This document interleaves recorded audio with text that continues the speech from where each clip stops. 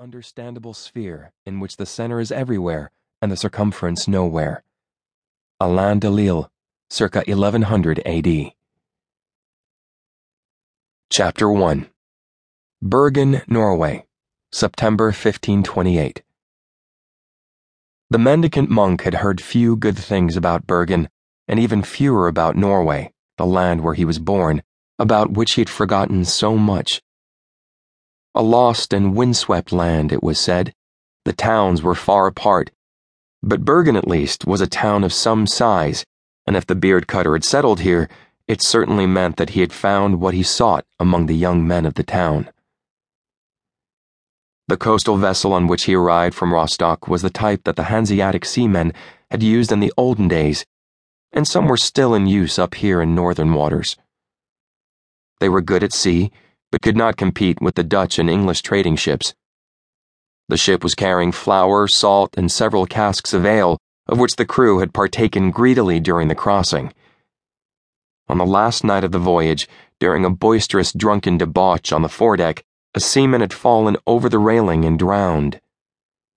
The mood on board was downhearted because the drowned sailor had been only 14 summers old and well liked. Not that the mendicant monk understood why. For his part, he couldn't help but be a bit amused by it all. The boy had wailed every single night of the voyage, so the monk hardly got a wink of sleep. But thanks to a sudden sea swell, the beggar monk now arrived rested in Bergen. All was as it should be. A sailor's life was short and dissolute. Few would truly miss the drunken little lapdog. They glided into the harbor called Vågen, and the crew was busy taking down the sails and finding a spot to drop anchor. It was autumn, but winter had come down from the top of the fjells above the town.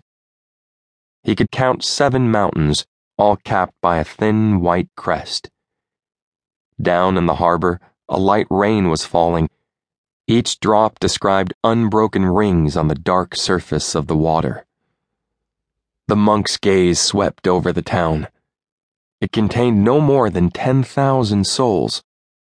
Apart from Bergenhus, the fortress overlooking the harbor entrance, a few churches and scattered merchants' houses, Bergen was constructed exclusively of timber. He had never seen so many wooden buildings so close together. Even the town wall looked like it was made of bare logs. In the last stretch before the boat dropped anchor, he amused himself by imagining how well a town like this would burn. Arriving at the wharf, he settled up with the first mate for the journey and hung his leather purse from the belt that held his cowl in place. He was a mendicant monk in possession of a heavy money purse.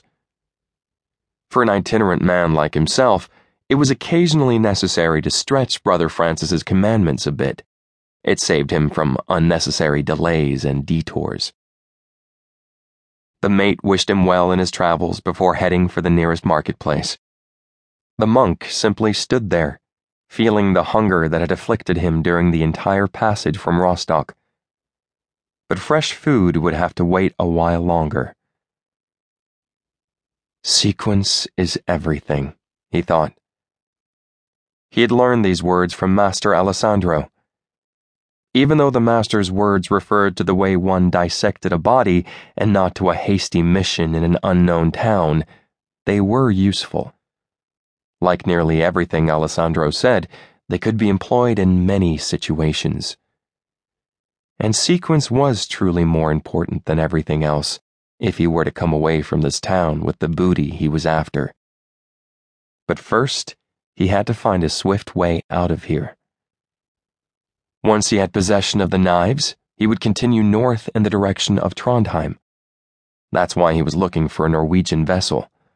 There were not many of those along the German wharf this morning.